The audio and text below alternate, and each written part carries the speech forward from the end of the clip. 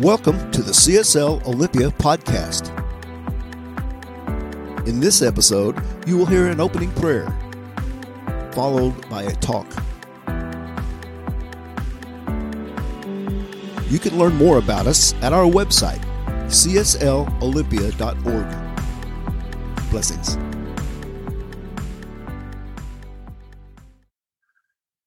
Our practitioner today is the always wonderful Buffie Finkle, and she is going to give us our opening prayer. Buffie. Thank you. Good morning, everyone. My favorite starting word. So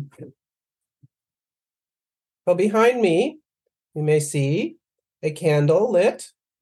This is the candle that we know represents the light within all of us. All the time. It's always there. There's times when we notice it's lit, but it's always there all the time.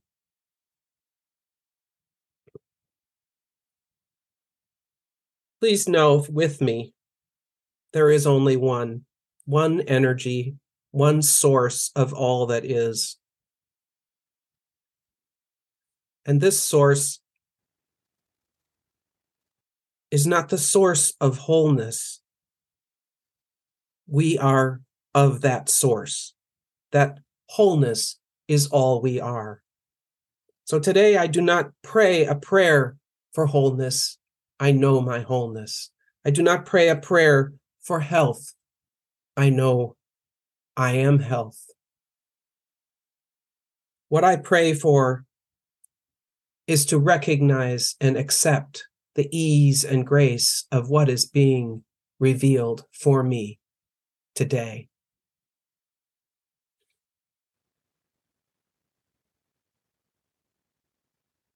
I am grateful for an extended weekend of an extended vacation, as it were, from the real life. I am grateful for a strong body. I am grateful for a stout, optimistic mind.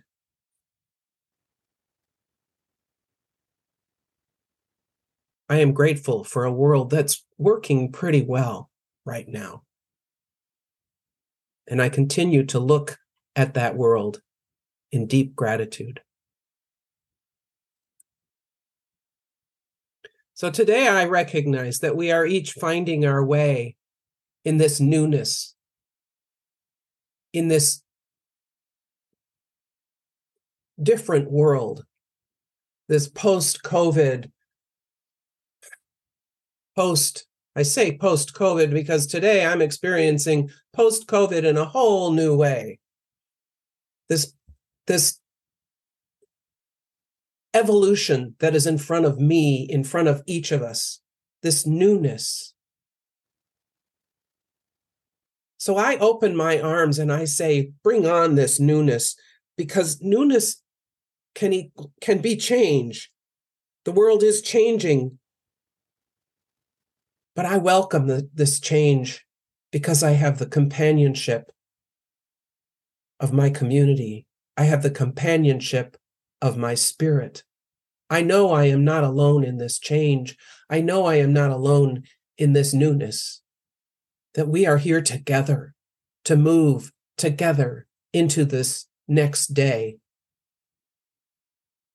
The gratitude I feel for being able to be together and yet safe and not together. Such irony. This is good. It's not an accident. None of it is an accident. It's all good. It's interesting, I will admit, to be doing a prayer today when my brain isn't always online.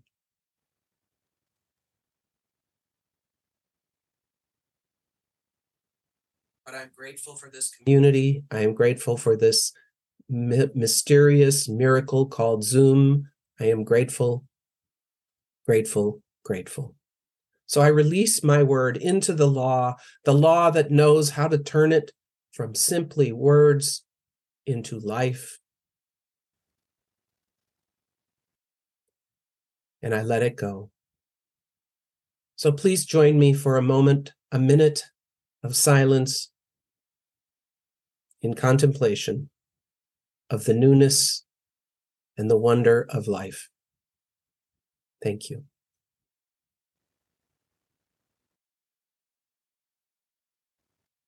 So we've been talking this whole month about my passion and my purpose. What is my passion, my purpose? Part of our whole annual theme of living out loud. And today we're going to talk about passionately living our purpose out loud, doing exactly that. So what is passion? Passion is love. Passion is love on steroids, right? Passion is that big, full-hearted, full-bodied love, which is the nature of the divine. When we're in touch with our passion, we're in touch with our divinity. And when we live our passion on purpose, we are living our divinity. We are living within our divinity. So this month, we've explored getting in touch with our passion, what we truly love and what brings us joy, and expresses our joy out into the world. And then we have let our passion percolate, as Susan Einhorn talked about a couple of weeks ago, because it takes most of us a while to realize, to figure out of the infinite possibilities that we have in our lives, what it is that we are passionate about.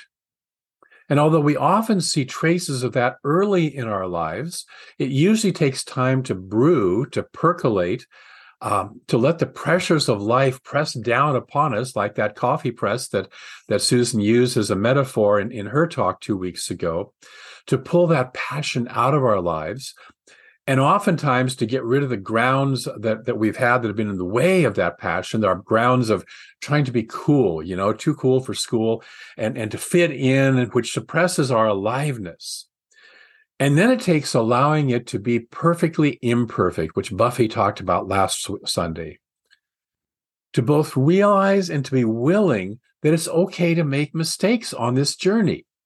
It's okay to not be completely perfect, especially the first time out of the box.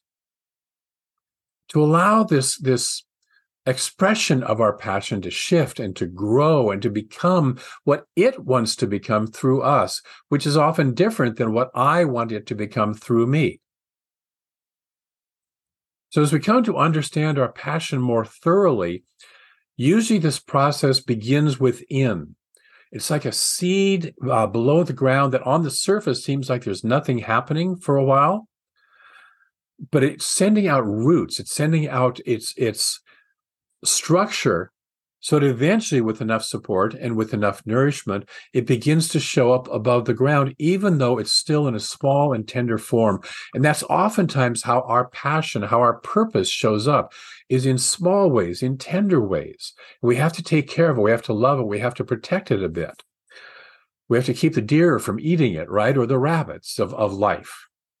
So today we talked about moving that inner passion out into the world, out into form. We talk about the word being made flesh. We talk about the incarnation of what Ernest Holmes calls the divine urge within us coming into form.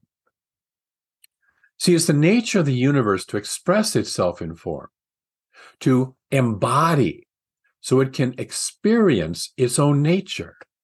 And without that expression, that embodiment, and that experience, an idea lives only as potential. Ernest Holmes says we must do more than just announce a principle. We must put it into motion, into action, into form, so that it manifests for us, so that it shows up for us, so that it flows through us in order to be realized, in order to be experienced. So this infinite spirit, this infinite presence, which we all are one of, we think we're individual and separate, we're trying to get in touch with spirit. No, we're trying to get in touch with our awareness that I already am spirit in form. There's only this one life, this one thing individualizing itself as you and me. And as we become aware of that, we recognize that this spirit wants to express as us. Since we are it in form, and we are its nature expressing. See, the whole manifest universe is an expression of the infinite, of the infinite beingness expressing, embodying, and experiencing itself. The whole thing, the whole of existence from the Big Bang to the current, right this moment, all the stars, the planets, the people, the trees, all of it is this infinite presence being.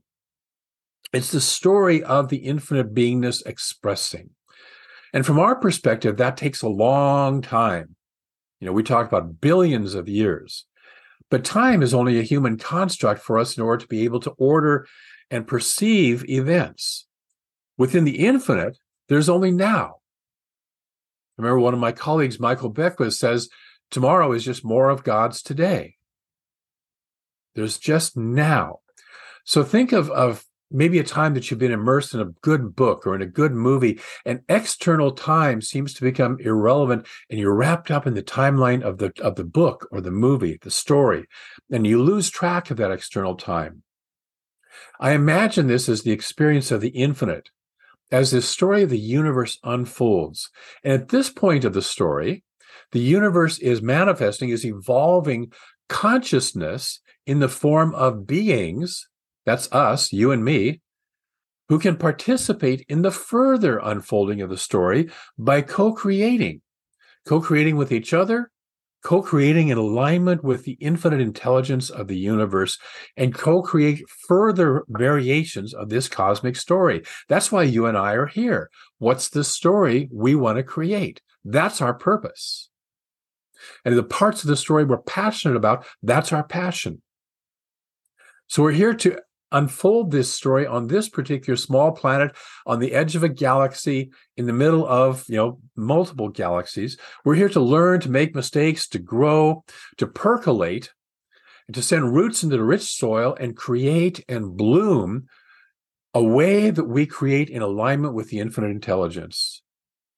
And a way that we do that is to listen to our real passions. The wonderful theologian Howard Thurman said, don't ask what the world needs. Ask what makes you come alive and go do it. Because what the world needs is more people who have come alive. Our passion is our aliveness. And as with this entire universe, there is what we call law, which is, in other words, how things work.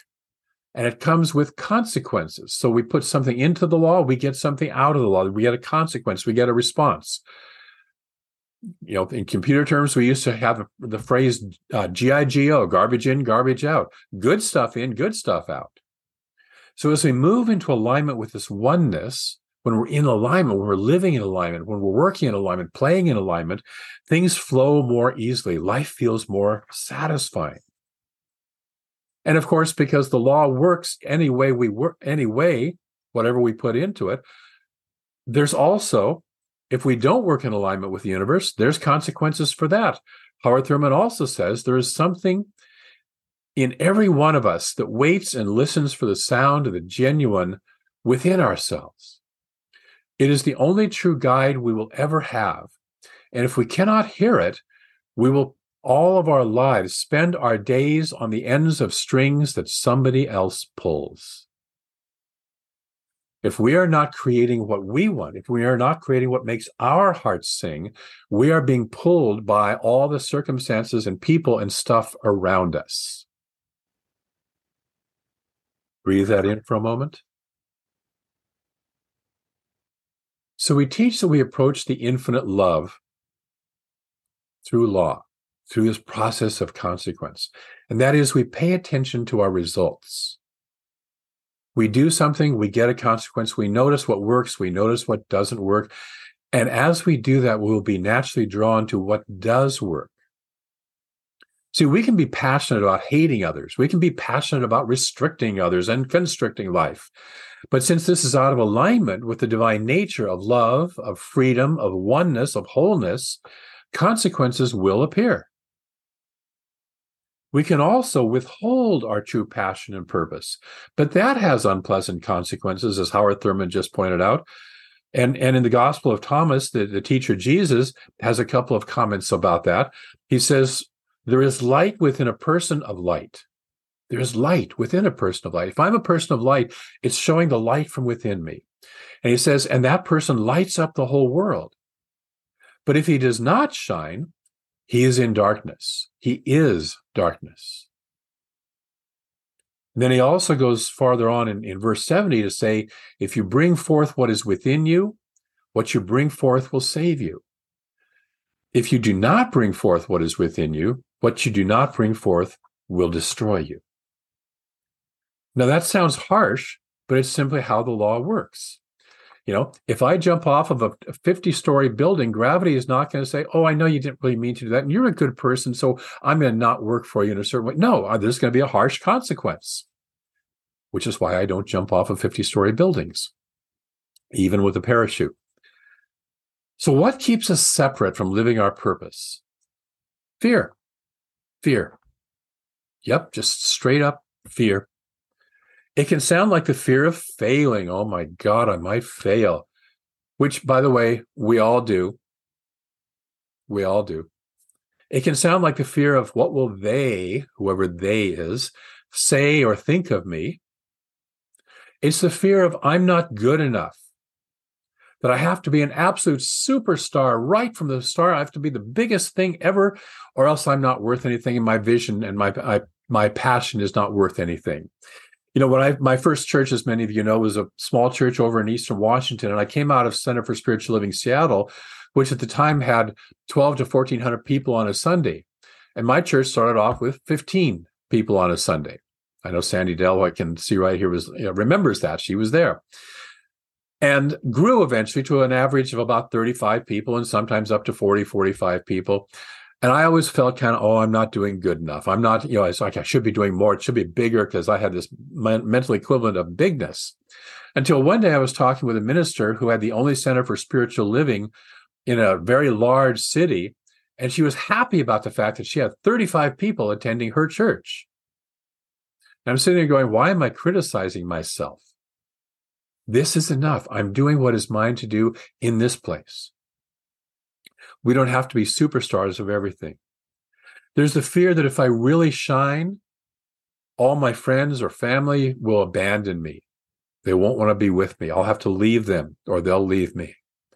And there's the fear of not already knowing how. See, we want our course completed and completely plotted out. We want to Google Maps of life. You know, take this turn, go here, go there. We want it all worked out for us. And you know what? Purpose doesn't work that way. We get to make up our own. And frankly, it's so much easier to just dream about it than to do the work of bringing it into form. You know, it's so much easier to dream about that vacation that you really want to take than to do the work of researching what flight am I going to take, where's a hotel that I'm going to stay in, all that stuff, making the decisions, what time do I want my flight, how do I get to the airport, where am I going to park if I'm going to park, all that stuff.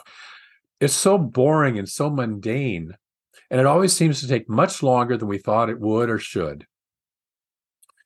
Prosperity teacher Maria Nemeth calls this trouble at the border. And it's the border between ideas and moving them into form. It's the border between metaphysical reality, where we have it all in our heads and our minds, and moving it into physical reality. And one of the things one of my favorite phrases that she uses, metaphysicians often stay in their heads and they metaphysal. The idea never comes into form. So you may have noticed that the universe is governed by unseen metaphysical laws, and yet the result is,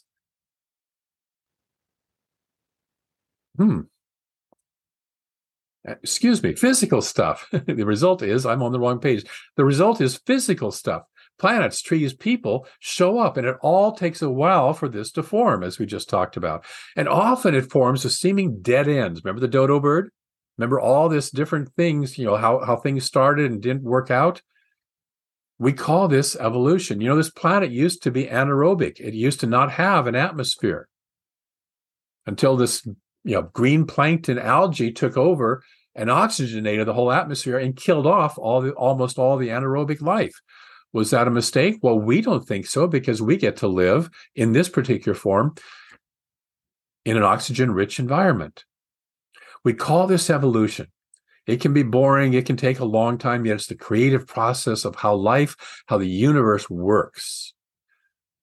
Because we are in finite form, living within an awareness of time, knowing we each have an expiration date, we either try to force things too quickly, or we don't bother to start because we don't know if we'll finish, whatever finish looks like.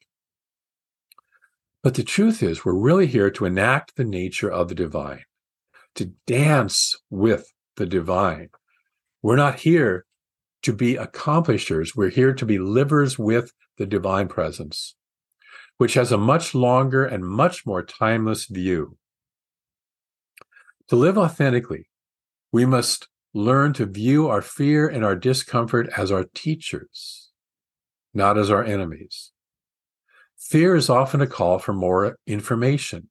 Notice when you have a fear come up, ask it, what do you need to know so that we can move forward?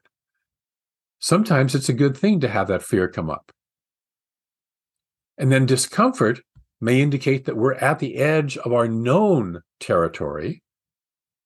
And we're hearing the old adage that they used to write on maps in the old days, where past the end of the map, beyond here lie dragons. And so the explorers of old had to go past that, had to face the fact that there might be dragons out there. I remember I grew up Catholic, and by the time I was in my late teens, I was no longer believing that. And I remember when I was 19 or 20 years old, my little sister looked at me and said something in response to something I had done. She said, "You're going to go to hell." And I looked right back at her and said, "Yes, I am." And it was my breaking free, it was my going past the boundary that had been set up for all my youth to believe that if I did something, this would be a consequence. And it was me breaking through that boundary. And I haven't gone to hell. Well, I have gone to hell, and I've been back and bounced around a few times, as we all have. So our discomfort may indicate that we're at the edge of our territory, but if we approach our fears and our discomfort with compassionate curiosity, what are you trying to tell me, rather than, oh my God, I got to avoid you? Seeking to learn rather than avoid, we will find ourselves sailing into new, wonderful territories for us as we embody our passion through purpose. Being willing, saying yes to the deep love, to our deep passion that is calling to us, and then saying yes to letting that light actually shine forth into form as a purpose, is a beginning of a rich journey of discovery and expression. It is consciously co-creating with the infinite, a life in a world that aligns with that infinite nature. It is a life lived with authenticity and integrity to our real self. And isn't that what we all really want? At the end of each day, to live in peace, to go to bed in peace, knowing that I've lived today in integrity to the best I could, and maybe I can see better ways to do it tomorrow, but today I lived in integrity with my authentic self. Not everyone will approve of you doing that. But then someone will always disapprove of whatever we do or we don't do. This past week, there was a woman who had flown an LGBTQ flag out in front of her business in Los Angeles. And there was a point where somebody kept trying to rip the flag, kept ripping the flag down, and she'd put up a bigger one. And finally this week, that person shot her and killed her. And so we want to say we shouldn't do our passion because we could get hurt. But the world is richer for that person living their passion than it would be if she cowered in fear and said, I'm not going to do this. And sometimes our passion and our purpose costs us a lot. We do lose friends, the ones who can't see our vision. But what I find is we gain friends, the ones who do see our vision. This person losing her life reinforces for other people the need to express themselves. So don't let the disapproval or the fear of disapproval stop you. The question we get to ask ourselves is, will we live, or will we merely exist? I choose living. So this week, 2 spiritual practices. The first one is take time to listen for that passion. Meditate, vision, ask your higher wisdom self or the infinite, whatever you want to call it, for clarity. Show me, what is my passion? Notice what you're already passionate about. Most of us are already aware of our passion, even if we're not fully living it, but we know it's sitting at the back of our minds, in the back of our lives, on the back burner sometimes, and it's there. So notice what you're already passionate about. You already know what wants to express through you. Most of us were just domesticated, to use Don Miguel Ruiz's term, to not value that nature of ourselves, to instead conform to what the world thinks we should be. So listen, that's the first practice. And then the second practice, as you listen, ask, how does this want to show up in form in my life now? How can I take this passion and move it into form in my life now? And my invitation is just sit with the question. Don't try to force an answer. Just the fact that you're asking the question of your inner self will start to percolate ideas, will start to generate movement. The fact that you're willing.